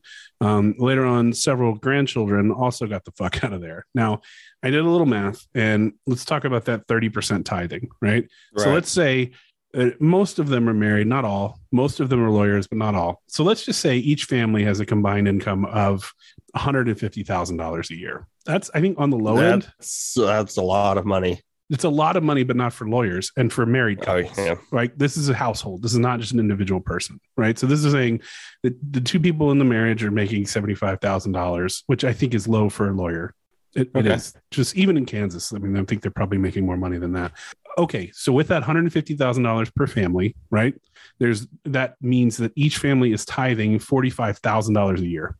Good God, dude! And that's how much I make a year. And you take that, yes. And you take that number times the 9 families that are remaining. This means that Phelps is bringing in $405,000 a year on just his family. Jesus Christ. So this dude isn't hurting for cash. No, not at all. It's insane. And like I said, there's 9 families. There's a couple of like kind of rando families that enter the fray at certain points, but there is plenty of members in this family that still support Phelps and participate in what Westboro Baptist Church is most known for, which we talked about at the beginning, picketing. And as promised, I'm not going to spend a ton of time on this because I just think that that's the part of the story that most people know. But in 1990, he launched a bid for the governor of Kansas. Oh, boy. And he lost. He did. He lost in the Democratic primary, having won only 6.7% of the vote. So he got blown out of the water in just the primaries. Around that time. The primaries are the only thing blowing him. I don't know. He got 13 ass kids, and there might be a lot more actually going on. Come on, that was straight missionary. He's not doing anything special. You know. Those were purpose fucks. Those weren't for enjoyment. I read some shit. I don't want to talk about it. I mean, he tormented and beat the shit out of his wife, and just I think I honestly think there were a lot of instances of marital rape that happened in that household. Which yikes, I don't want to get into. So I left it out. Thanks for bringing it in, Dalton. Dalton always you can count on Dalton to bring. Come brain Dalton. What do you think about coming? So around this time, he loses the governor bid. He began complaining to the city about homosexual activity in a nearby park called Gage Park. Now, can't spell gauge without the gaze. You can. Dalton spells gauge, Gayge. Gauge. So, when I say complaining to the city, I want to be very specific about one of the things that Fred Phelps is kind of infamous for. He used a fax machine as a weapon. And so this is a quote from, this is, I mean, in one part, this is like my favorite thing he did because it's so ridiculous. But the other part of me is like the stuff that he said is so fucking vile and horrible that I don't like it at all. But he had gone to court and won on his right to fax daily to almost 300 public officials, private offices, and the media with damaging and embarrassing information from the private lives of his opponents. Most of it false, wild, and unsubstantiated. One city councilwoman was called a Jezebelian switch-hitting whore who had sex with several men at once. She sounds fun. Please, I'd vote for her. Put that in you should put that at your Twitter profile, Dalton. Jezebelian switch hitting whore and host of If You Catch My Griff podcast. A police officer saw his name faxed all over town as a child molester, one who had lured young boys to a park outside of the city and had sex with them in his patrol car. Despite his daughter Margie's assertions that Phelps had the evidence to prove such accusations, big time, she said, no such proof ever emerged. So go figure. This is something that they did daily. He would get and he would fax all of these numbers that he had on some sort of list and just send them all this insane stuff, including what I referred to earlier is that Truman Capote gave JFK and Marilyn Monroe AIDS in a touch football game. Just looking back, that is so ridiculous. That's so ridiculous. Yeah. So he just kind of like whatever came on his mind or whatever he wanted to get out or whoever he was fighting against at that time, he would just send these faxes out to everybody. So, I mean, you got to realize that like Topeka's not that big. Everybody knew who he was way before the picketing started. Like he was like their town crazy. But, you know, they wanted to avoid any conflict with him because he would sue you. And that's just a pain in the ass for everybody. So, since the city's not responding to his insane ramblings about, you know, homosexuals having sex in this park, he decides to take matters into his own hands and starts the Great Gage Park Decency Drive. This is the first time the church pickets, and naturally it's against gay people because he does not like them. And they're, you know, supposedly having sex in the park. There's no evidence of this. The police don't respond to it. But they took their little signs. This is before they had a really good slogan, or the slogan that they have now. It's not good. But their slogan at the time was on these flyers that they circulated, and it was called Gage Park Sodomite Rat's Nest. Which just doesn't roll off the tongue. No.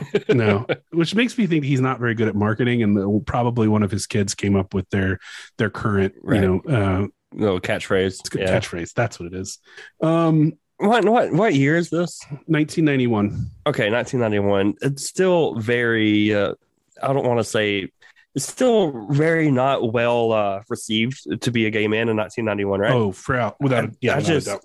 I cannot imagine. You're in like a main era of the AIDS epidemic. Yep. Right. I mean, there's a lot going on there. And especially in Kansas, I can't imagine two dudes just like openly butt fucking in a park, right? You can't imagine that. Well, it's ridiculous to even think about. I don't know if it happened at Gage Park, but it definitely happened in parks. Like there were places for people to meet up that were safe, and you know, at night, like Central Park, there's the Brambles, which was infamous for guys hooking up in there. But it was because he had to keep it down low because it was shunned upon. It was illegal in a lot of places. Yeah, but he's making it sound like dudes are just like it's hooking organized. Up in broad daylight, right? Well, that's because that's his nature. He's inflammatory, you know. Right. And this is also like. You got to think the AIDS epidemic didn't break out until 1981. This is only 10 years later, right? So you still have like, not even like a generation, you still have a generation of gay men that are just gone, you know, as a result of this. So, and it didn't get a lot of media attention for a long time.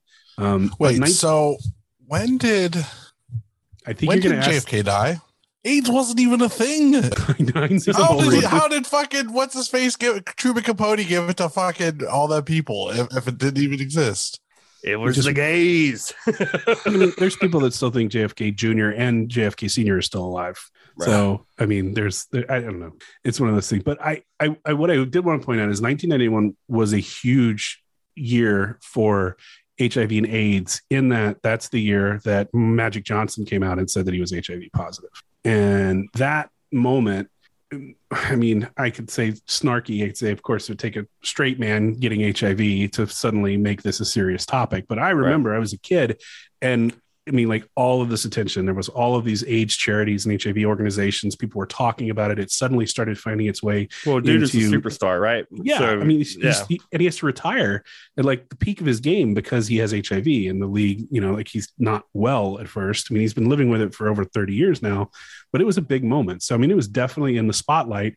And now you got this insane preacher going, well, this is what I'm going to grift off of this, you know, like leech off of this media attention for my own needs or for my own. Also it goes back to look at like how like minorities are received in the eyes of like our government, right? If it's like anything happening to like, you know, black people, prostitutes, gay people, like it's not going to be recognized. It's pretty much in the eyes of the government is victimless. But then you get the straight celebrity millionaire superstar, he all of a sudden gets AIDS. So like, oh fuck, we got to do something about this. And it's like where the fuck were you? You know? Well, even with Reagan refused to recognize AIDS. He refused to say it in any of his. He also refused.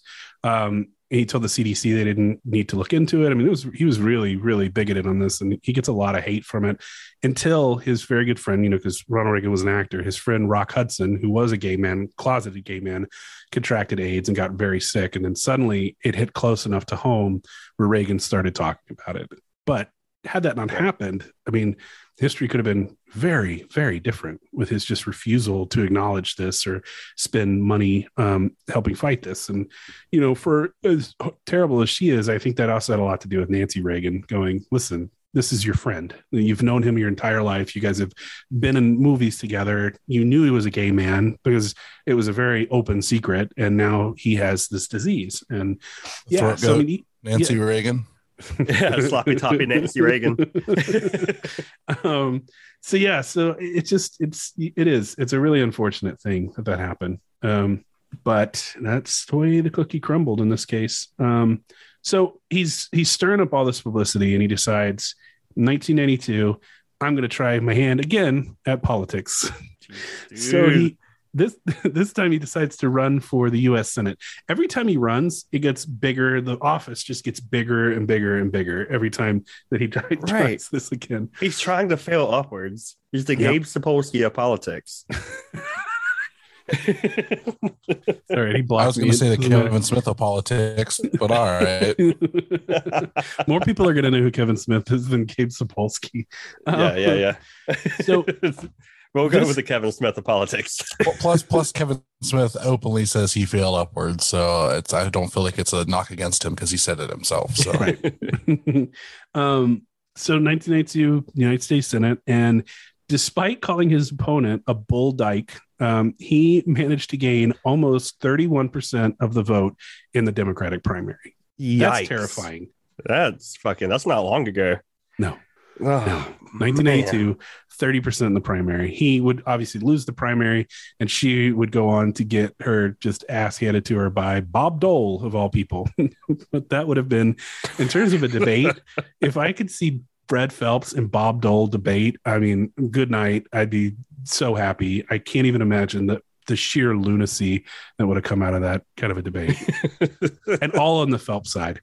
I think he just would befuddle Dole so much that he just wouldn't be able to just answer anything. He'd be all over the place. He'd treat him like he was a hostile witness again. He'd be like, what do you think about that boy you had sex with? What? What's this man talking about? Bob Dole never had sex with any boy. Sex for 7 boys. Because I don't know if you remember, you're probably too young to remember who Bob Dole was, but he used to talk in the third person when he was running for president. He'd be like, Bob Dole believes this. I would vote for that man in a heartbeat. I had a running joke through like middle school where I used to like say stuff about Bob Dole just because I remember that, like him being running for president and shit. And oh man, just bringing back Bob memories. Dole. Didn't he die just recently? I think he did recently pass like away. This year or last year. December of 2021, just recently. Yeah. There you go. Bob Dole, rest in peace, dog. So it's, I hate the idea that like he actually gained popularity as a result of picketing right gay men in a park, right? And it's not long after this that they started to picket the funerals of AIDS victims. So this is when he spreads it, and this is like the major like fucking point that makes me hate him. Like hate that church as like, how dare you? Yeah, how fucking dare you? You have grieving, and you know, this has been already a bummer of an episode, but you also have so many people that have been disowned by their families, so many gay men that die of AIDS that as it is, there's not, they may have friends, but a lot of them don't have their families. I know people like in my personal life that won't come out because of what their family will think of them. Yeah. I mean, it's sad. It's heartbreaking because it's like, you know, so you've got a funeral for someone who died of AIDS. Their parents aren't going to come. Their family's not coming. They have a handful of friends. And then these fucking weirdos show up with these awful signs and just, it's like, it's so unnecessarily inflammatory, and it's all for the attention that they get, which I think is, you know, I know you're saying earlier about how there were couples kissing in front of them. You know, if you don't give them oxygen, that's when they go away, right? Just fucking ignore them. Don't just walk past them and don't even look at them. That would be, I mean, would be my strategy. I've never encountered these wackos in the wild, and I would actually maybe respond differently if I saw it in front of me, because I could safely say from my chair in Brooklyn that I'm like, I would just ignore these. I mean, they might get to me to the point where I'm like, oh, here we go. You know, let's so I don't know how I would respond, but I just think in general, when they crave the attention so much, the best way to de-escalate that situation is just to keep on going, do your thing. But it's so hard not to. And God help me if the three of us ever encountered them. Oh man, they're such easy targets. So that's the problem, Yeah. So I think the three of us would just feed on each other to the point where like some shit would happen. Or we just rev Dalton up. I'm pretty sure I'd make out with Charlie. Give me that tongue, boy. Oh no, I've really muddied the waters of this podcast. I mean, the undercover name of this show is Two Bears, One Cub. So yeah, that's true. That's not to be confused with Two Bears, One Cup. I just want to be and that's the name of the episode. Two Bears, One Cup. Maybe that's a shirt, like two bears holding a cup, both of them, like one paw each on it. Yes, back to what I was going to tell you before we jump back in. I have so many fun shirt ideas. Like I can't wait to get the store going with shirt ideas. Two bears holding a cub, like a little baby bear cub. That's a good one. It's like front pocket print, and then like on the back, like a big one. Two bears, one cub. All right, what were we saying? I don't know anymore. So I think one of the things that gets sort of glossed over in this whole thing with the picketing is this is also like another very controlling way that Phelps keeps his flock together. What I don't think a lot of people recognize is that by participating in these like group activities, which is like making the signs and traveling together, then protesting, you're actually growing stronger as a unit. Like having a common cause, and this is the only cause that Westboro Baptist Church has really had other than to make Fred Phelps a lot of money, is that now we have a common enemy, right? It's us against the world. And that like hardens your beliefs and hardens the group think of this place. And so I think it's primarily to get all these headlines and get this media attention. And I don't know if he did it intentionally or not, but doing this, I think, also keeps his little group together, and really doubles down on, the community and the church. Does that make sense? Yeah, you're traveling together all the time. Of course, you're going to like form this brotherhood, right? Right. And that's just the way it goes. And you're doing activities like making the signs, and you have the kids, and they're like painting, and they're all these fun arts and crafts. Exactly. Yeah. So it's just, that's it. He doesn't have to abuse them anymore. He's got them all participating in this common cause that they all believe in, and they do. Like and Partridge Family, but worse. Right. Partridge Family from hell. Yes. Hello world is a song that we're singing, and then they start using slurs. It was really off key. That's embarrassing. So yeah. It's really gross and upsetting, and they really do believe this stuff is what was going to come back to, because they're actually ex-members of the church. That was going to be one of my questions. Like, do they really believe this, or they're just saying that because their dad wants them to? So I watched a couple of specials, like a couple of documentaries on this, and one of them was an interview with two of the grandkids that had left the church. That their parents were still in the church, and they just grew up, and they were like, "This is not okay," and they left. But they also said it's still weird for us to see gay people in public. Like, we still have, when you see them, there's like this immediate like gut reaction of like, ooh, or that's wrong. It's just, it comes down to like, I hate when people say this. So it's weird, but there is a like certain merit to like when you're raised like that, you have all this like hate instilled into you at this young age. It just takes a lot to shake that. Yeah. And I thought that was actually really big of them to admit to. They're like, we have that's our initial thought, and we have to work to correct that, because I think that that's true of a lot of things. I think that I think almost everybody has bad thoughts go through their brain at any given time. Like, you can have things that if you said out loud would just be horrifying, and it's just because our brains are weird, and that's just a function of them.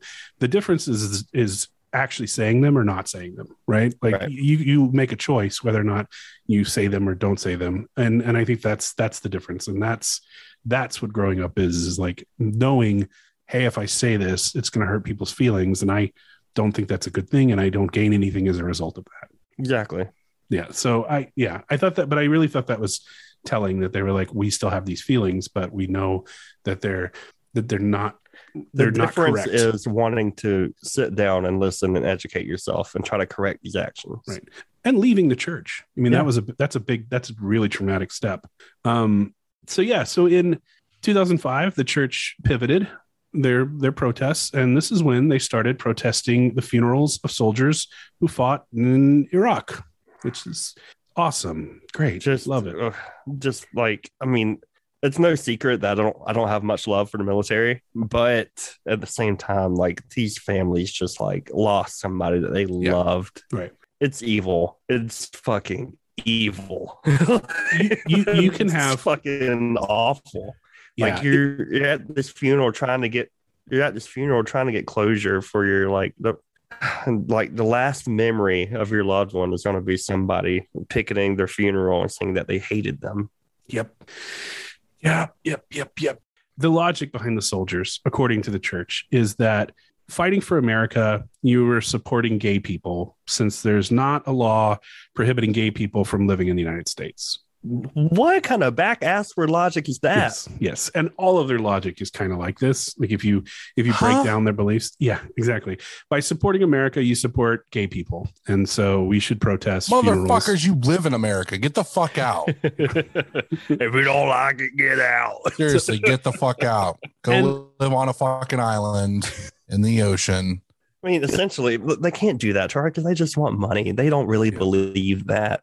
They just want the money. And this is the thing that they quote a lot. They quote Leviticus chapter 18, verse 22, which in the King James Bible says, "Thou shalt not lie with mankind as with womankind. It is abomination." So that's Abomination. They say that everybody who preaches against this brings up Leviticus, but the things that they don't bring up conveniently are in the very next chapter of the same book of Leviticus. It says, "Ye shall not steal, neither deal falsely, neither lie one to another." Well, that doesn't sound like anything that Fred Phelps would do, right? He would never lie or steal or deal falsely with any of these people.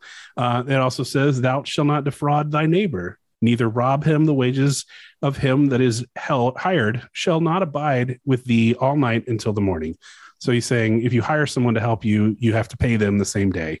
Well, Fred Phelps didn't pay anybody, and he defrauded a lot of his neighbors in Topeka. So you know what? Go fuck yourself, you hypocrite. Another one was, "Thou shalt not hate thy brother in thine heart." Whoops. Sorry, forgot about that. "Thou shalt in any wise rebuke thy neighbor and not suffer sin upon him." Oh yeah, I shot your fucking dog, who is literally my neighbor's dog. Problematic. Literally, not even a figure of speech. No.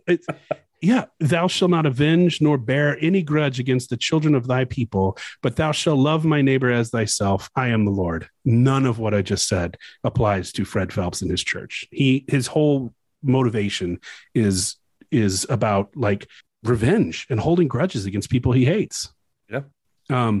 So beyond that, just from beyond scripture, the arguments they use are usually a huge stretch of logic. For instance, when confronted that being gay wasn't a commandment, Margie Phelps, who's the oldest of the daughters, responded that "thou shalt not commit adultery" was a commandment, and that there are married men all over the streets of America having sex with other men. Therefore, homosexuality is wrong. Okay. Yes. Well, so, kind of like you have to like do some serious like mind gymnastics. Yeah, somersaults to get there. So, "Thou shalt not commit adultery," which is a commandment, is because certain people cheat on their spouses. That makes all of them bad. All of gay men bad. Yes. Right. Even though there's plenty of straight people that cheat on their spouses every day. Oh yeah, absolutely. That's the kind of logic. Even the basic tenets of the church seem to be on a really shaky foundation. And I want to play a clip really quick from a documentary that Louis Theroux did for the BBC. He's a very good investigative journalist, and he actually managed to get a very brief interview with Fred Phelps while they're okay. Hang on one second. You know, I was struck by your preaching. You referred mainly to the Old Testament, and it was almost as though you felt we were living in a time of biblical prophecy. Was that accurate? No, it's not accurate. If you had just a little knowledge of the Bible, you would know that what you just said is stupidity in spades. I don't know how to deal with a question like that. You're just too dumb. Sorry. And you got the duty to know the Bible as well as I do. Why? Because you're a human being. Because God Almighty made you. And God Almighty is going to send your ass to hell. Is it accurate to say that you regard the Westboro Baptist Church as the only church that's giving biblical, that's preaching according to the Word of God? Is this 3 minutes up? No. The answer to your question is yes. No, it was 5 minutes. Well, but I already talked 2, didn't I? So there's 3 left. Do you believe the Westboro Baptist Church and your preaching is the only preaching that is according to the Word of God as far as you know? Asked and answered. Next question. Okay. As far as you're concerned, are the people of this church the only ones now living that will make it to the kingdom of heaven? Asked and answered. Next question. Is there something you'd like me to ask? Nope. I didn't even want to talk to you. I didn't even want to let you in. You know, isn't it an act of presumption a little bit on your part that when you don't have all the information about all the other churches to assume that you have a privileged access to grace? Oh, I know all this to know about them. How? I'm not going to keep talking to you. Didn't Steve Drain tell you that you wasted an opportunity and they're probably going to fire you? You don't know anything about me, Pastor. Yeah, I do. I know all there is to know about you. You're just an evil... I don't want to go there. Okay, now this is about 15 minutes. Okay, thank you very much for your time. It's nice to see you, and good luck to you. Okay, guys, did you come Guess to he forgot where he lives. This dude fucking sucks.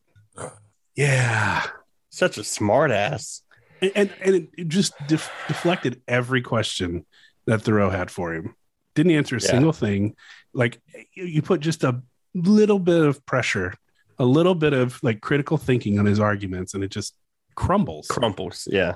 Yeah, he's an asshole. I mean, like he's an asshole. Telling somebody to their face, like, you're dumb, you're fucking stupid, you're going to hell. Yeah.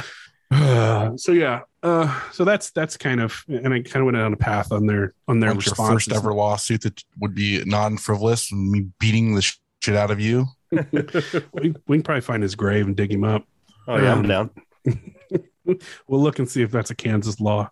I put my dick in kiss, so we can kiss over his grave. I put my dick in the skull so it makes him gay. Oh, wasn't there hold on. Speaking of that, wasn't there somebody that fucking put a curse on him, like that made him gay or something? I remember hearing about this when he died. Like they went and they like they made him like some type of curse to make him gay, and like his whole family was fucking flipping out about it. Don't put the gay curse on you. This guy was so wild. I mean, you take the most anti-LGBTQ people and they like go, well, he's a little extreme. I mean, like, this guy has every far left, far right. I mean, everybody in any sort of public office has put as much distance as they can between them and this fucking guy. You can put this guy in front of the KKK and they're like, oh, let's ease up on believe it or not, that was a joke. That was satire. No, I was right. Lucian Graves, the leader of the Satanic Temple, said he plans to ensure that the excommunicated Westboro Baptist leader is gay in the afterlife. Yeah, but the Satanic Temple are just a bunch of trolls. That's all they do. Just troll Christians. Exactly. That's perfect. That rules. It does rule there. What were you saying, Austin? Go ahead, Charlie. Finish. That's what I'm gonna tell Charlie over Fred Phelps' grave. Go ahead, Charlie. Finish. However much ever time remains in the realm for Phelps, Lucian Greaves, the leader of Satanic Temple, has plans for Fred's afterlife, like he did with Fred's mother last summer. Greaves plans to conduct a pink mass over Phelps' graves, ensuring he'll be gay in the afterlife. So I want to talk about Dalton's parody situation really quickly, because in 2011, the KKK protested against the Westboro Baptist Church. Insanity. The Imperial Wizard at the time told CNN, in quotes, "It's the soldier that fought and died and gave them that right to free speech." So they counter protested. The Ku Klux Klan. You know, you got to be a fucking bad guy when like the KKK and fucking like think of like the left of the left both agree like, all right, this dude sucks. Yeah. Like, this is the one thing that we can actually come together on. Right. It's like the Black Panthers and the KKK decide to stage a rally It's against like the Westboro Baptist the Church. little the Venn diagram, the little sliver that's It in is. the middle. I mean, one of the big reports is like they call them the most hated family in America, and it's right. You know, when you get the Klan protesting against you, it's not even parody. I mean, like all of this stuff really happened, and there's so much. Like we could talk about this for 8 hours because there's so many crazy things that I had to leave out of here.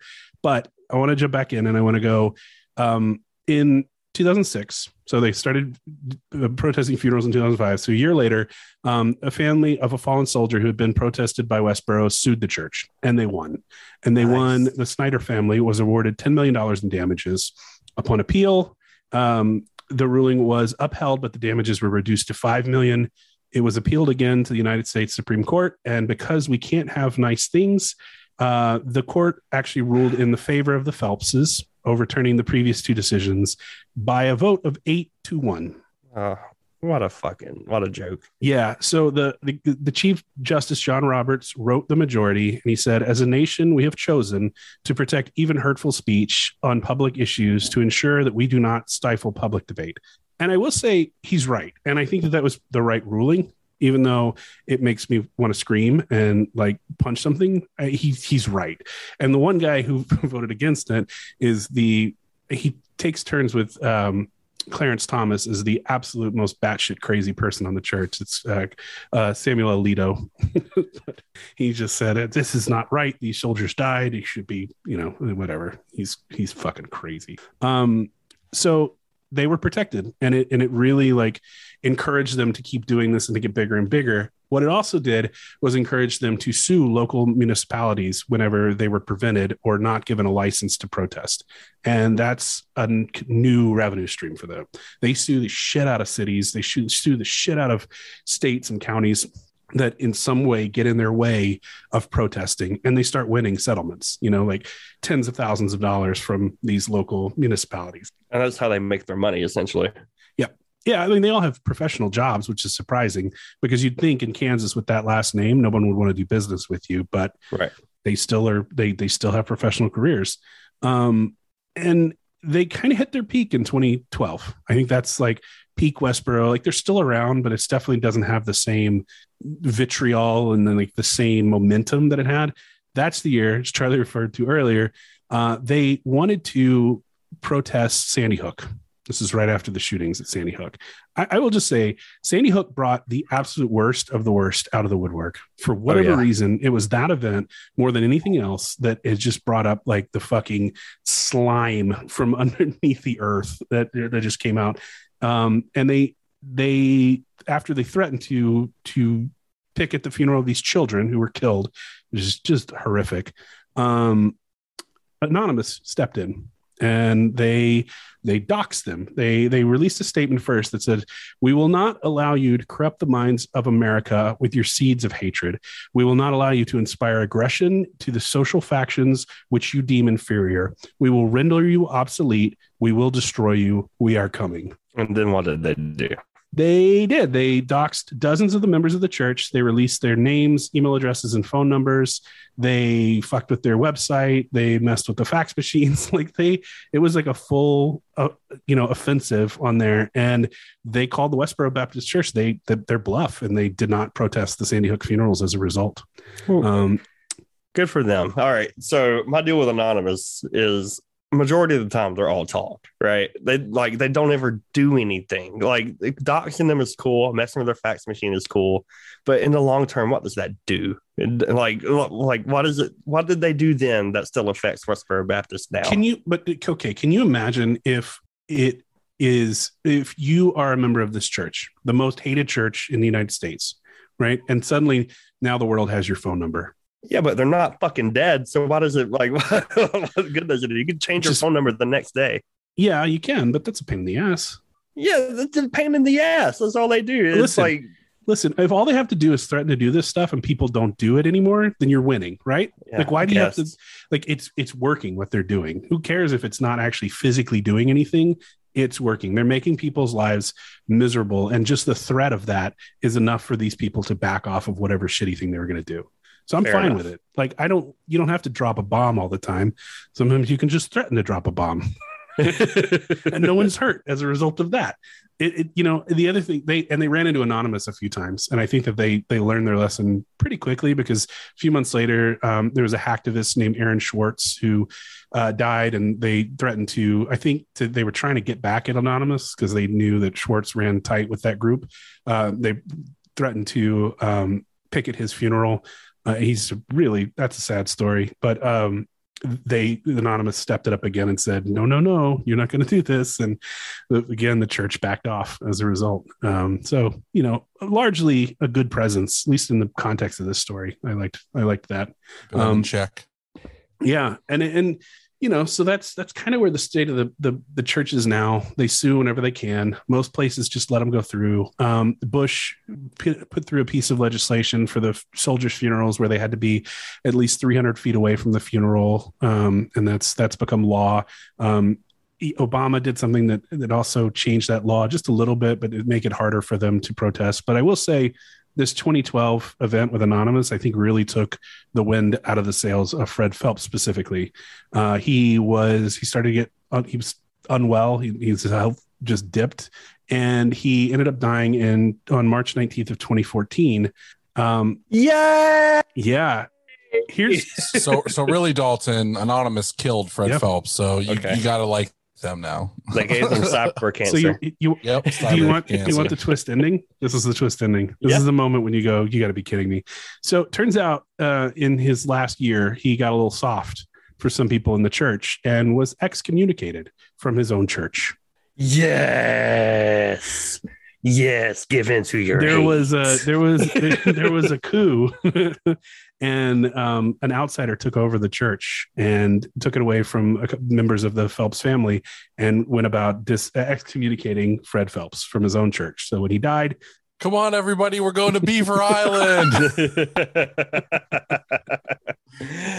Half of our listeners won't get that joke because nobody fucking listened to that episode. They did. They just not the second part. Yeah, that's the fun part. That's the fun part. So yeah, that's the story. That's the one. Well, rest in piss, Fred. Yeah. Phelps. What do you think? Grifter, right? I mean, he's clearly a grifter. Oh, for sure. Yeah, for sure. Because that was my biggest concern going into this. I was like, of course. I mean, I don't want to talk about Fred Phelps, but I know people know who he is, so maybe he's a good subject if he's a grifter. And whoa, boy, I think he's more than qualified. Oh yeah. Well, if there is an afterlife, I genuinely hope Fred Phelps has millions of tiny spiders crawling in his pee hole at all times. Never a break. Well, maybe give him a break just so he knows what it is to feel normal again, then shove the spiders right back in. Or, I mean, maybe I'm being too nice to him. I probably am. Or that he went into heaven and he realized that Dear Margie wasn't actually his true love, and it was Truman Capote. And he's up there playing touch football every day with Truman Capote, but naked. No, I'd actually just rather launch his corpse into the sun and just have all of the media attention that he's ever garnered his entire life just completely evaporated from the internet as if it didn't ever exist. That would make me happy, but it's never going to happen. Now, let me put a blanket statement at the end of this podcast. We at If You Catch My Grift do not wish any physical harm on any members of the Westboro Baptist Church. Anything said during this podcast is purely satire and purely for comedy purposes only. I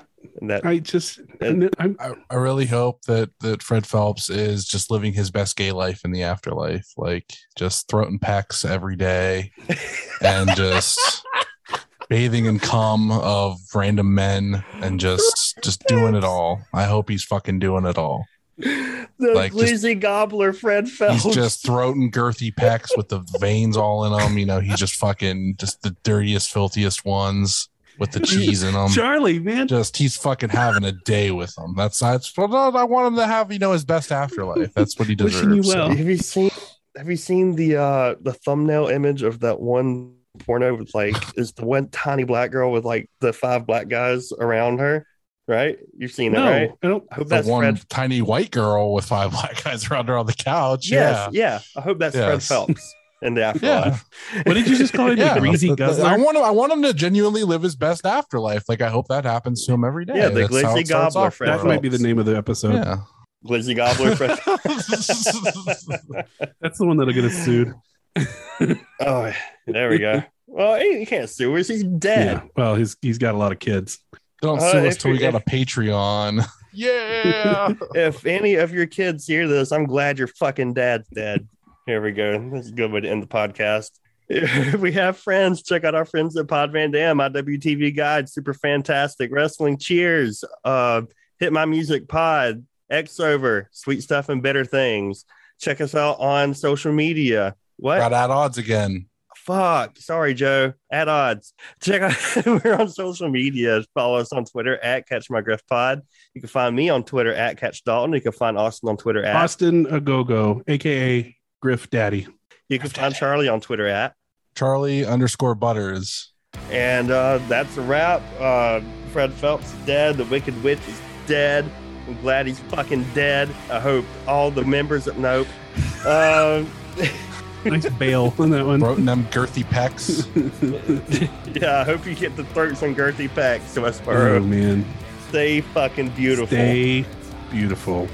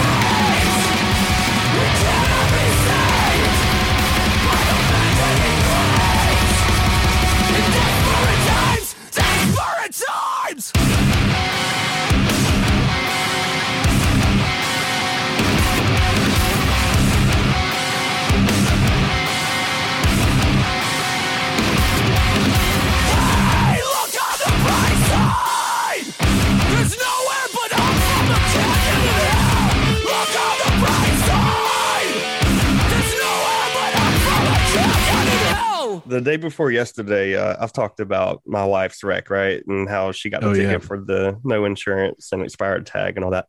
Well, so we went to court the day before yesterday. And before we go to court, she's all stressed out because she's never been through this. I've been through the ringer. So I'm like trying to fucking, calm her down. I've had, my fair share of experiences with the police, but she never has. So she's like, she's stressed and she's really anxious about it. And what made it worse was when you expect to be able to pay a ticket online, right? When you get a ticket, you expect to either call the fucking courthouse or be able to pay it online. So she goes to the website that's on the ticket. And when she enters the citation number, it says on there must appear in court. That stressed her out. So I'm like, there must be a mistake, right? So I was like, just call the courthouse and see if there's anything you can do about it. She calls the courthouse and they tell her she has to appear in court. And I was like, oh, fuck, that's weird. Anytime I've had, the same charges, I just, pay a fine and it's over. So we're researching, and we're expecting about like $700 in fines, right? So I save money. Sorry. Excuse me. There you go, Charlie. 16 minutes in. At least it's just a burp. It's not a fart this time. I caught the one from last week too, you sick motherfucker. I heard it. It was subtle, but I heard it. So I'm saving money, trying to be prepared to pay this so my wife doesn't have to go on probation or worse, right? So we go to the courthouse and she talks to the prosecutor and they just ask her like, hey, do you have insurance now? She's like, yes. Didn't ask for proof, didn't ask for nothing. Just like, hey, do you have insurance? She says, yes. He goes, okay, well, we'll just drop the expired tag charge and we'll drop your fine for the failure to maintain insurance down to $200. So this is a $400 difference than what we expected to pay. So we're like really happy about it. We go to celebrate. We go to this fancy restaurant named Friends in Valdosta. Felt really out of place to begin with, but I got over it eventually. We had a few fancy cocktails, had fucking leaves in the glasses and everything. Fucking what? You just not used to that. I'm just used to mixing liquor, baby. This had fucking basil in it. So you drink our drinks, and I get this like really, really good Cuban sandwich, and it comes with like this mojo sauce, right? And my kid, she's fucking out of the woods like me. She don't know how to act. Like, she grabs this mojo sauce and just fucking throws it, right? And I'm like, oh fuck, and I have to go clean this up. I apologize, I'm sorry, she's 5, she's a toddler, she doesn't, know. But anyway, we're real fucking, I'm tipsy off these drinks, right? We leave and we're like, let's go to Walmart, get some groceries or whatever. We go to Walmart, we're looking around. Keep in mind, I got a little bit extra money in my pocket now from saving on those fines. So we're looking around, and I see it in this case in the electronics section in the Walmart. This fucking beautiful Xbox just staring back at me, and it's saying, "Hey Dalton, come get me, Dalton. You know you want to play with me." And I'm like, "You're goddamn right, I do." So and weird. I go get this Xbox, and I buy it, and I've been having the time of my life with it. I'm so goddamn happy. This has been a great week, except for what happened yesterday.